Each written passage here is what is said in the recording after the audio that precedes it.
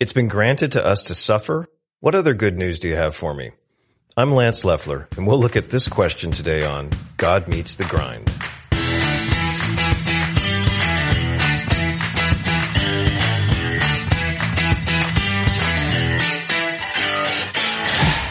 Okay, everybody's favorite topic today, suffering persecution for your faith.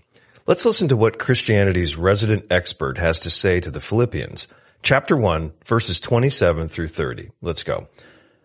Only let your manner of life be worthy of the gospel of Christ, so that whether I come and see you or am absent, I may hear that you are standing firm in one spirit, with one mind, striving side by side for the faith of the gospel, and not frightened in anything by your opponents. This is a clear sign to them of their destruction, but of your salvation, and that from God. For it has been granted to you, for the sake of Christ, that you should not only believe in him, but also suffer for his sake, engaged in the same conflict you saw I had, and now hear that I still have.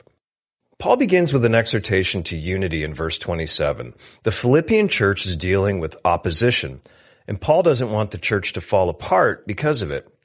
Relationships are hard enough. When you add a certain kind of stress to it, like persecution, we tend to recoil and break down. So, who were these opponents? Note that Paul's actually concerned that the Philippians will be frightened by them. Anything we can piece together about them is based on really scant evidence. From verse 28, it doesn't seem like these opponents are fellow believers who just have some sort of beef, because Paul talks about their impending destruction. And we know Paul's main trouble when he went to Philippi in Acts chapter 16 was with the Judaizers, who tried to get new Christians to get circumcised and basically become Jewish. If this is who the Philippians are having to deal with, Paul doesn't pull any punches about it, how they're under God's judgment for preaching a different gospel. So that's why in verse 28, he says that the Philippians standing strong in the true gospel will be a clear sign of their opponent's destruction, but of their salvation. The lines are drawn in the sand, Philippians. Maintain your line so that the distinction between the truth and falsehood will be clear. Today, I think the church is facing a slightly different kind of opposition, but this encouragement still applies. This brings us to verse 29. For it has been granted to you, for the sake of Christ, that you should not only believe in him, but also suffer for his sake, engaged in the same conflict that you saw I had, and now here I still have. If we know anything about Paul, we know he got beaten up, stoned, flogged, thrown in prison, etc. And we sometimes think, well, that was Paul. But here he makes it sound like suffering persecution is part of the package for every believer. Note how he says it has been granted to you that you should suffer. Everything hinges on that word, granted. And when you think about it, that's the best news, isn't it? No, I'm not saying, yay, we get to suffer. I mean, you should see me when I stub my toe. What I'm saying is this, that in the midst of persecution, or suffering of any kind for that matter, I want to know God is still in control. When the bottom drops out of your life, you want to know that God is still in control. And that's what I think Paul's doing here, saying, don't worry, this opposition didn't catch God off guard. He actually granted it. This is a lot to swallow. I remember as a new believer, I came across this quote that said, faith is never learned in comfortable circumstances. I can remember thinking, man, I hope that quote's not true. Suffering would come later for me.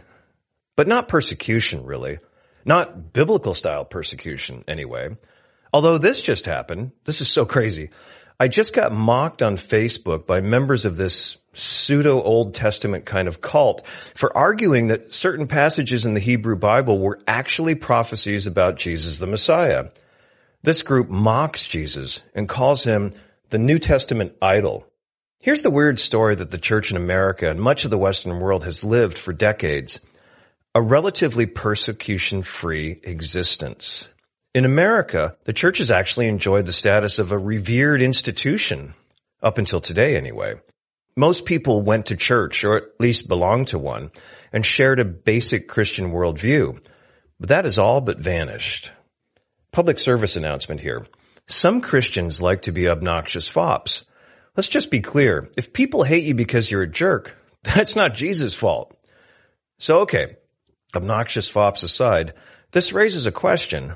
If we can establish ourselves in a habit of trying to love our neighbors for Jesus' sake and share the good news of salvation, why would they get mad at that? That is a great question. And I'm not just saying it because I came up with it. I think the answer is that the message of the gospel, even though gospel means good news, is naturally offensive to people. I mean, here's the message. We're sinners. That means we've broken and continue to break God's law. And our sins have separated us from God. And if we don't repent and place our faith in Jesus, we'll perish for eternity. I don't know if you spend much time on atheist websites, but there are some really scathing parodies of the gospel out there. Here's one. God loves you and has a wonderful plan for your life. But if you don't believe in him, he'll burn you in hell forever. Now, in polite society, of course we readily admit we're not perfect. Any sophisticated person can see that.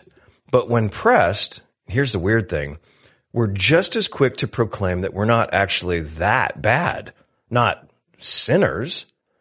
We're like a criminal on trial who pleads sort of guilty.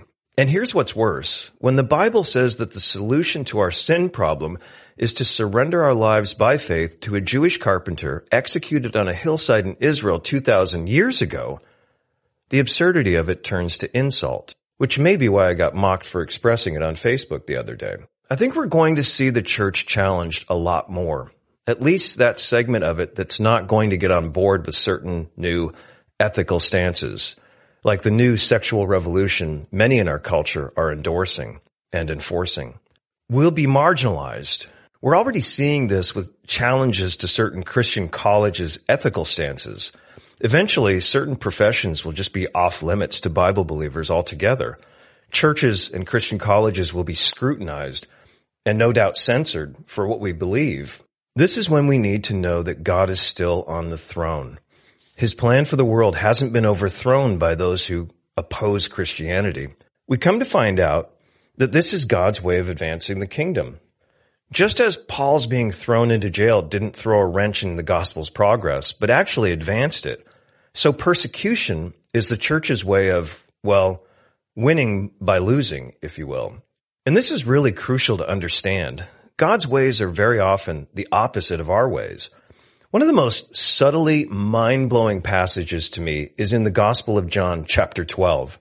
And I missed this for years. Check this out. When Jesus knows that his arrest is imminent, here's what he says to his disciples. Verse 23. And Jesus answered them, "The hour has come for the Son of Man to be glorified."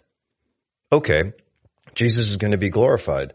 That must be a reference to his resurrection and ascension back to heaven.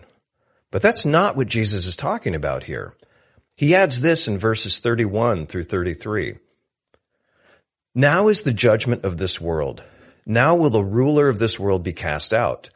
And I, when I'm lifted up from the earth, will draw all people to myself. He said this to show by what kind of death he was going to die.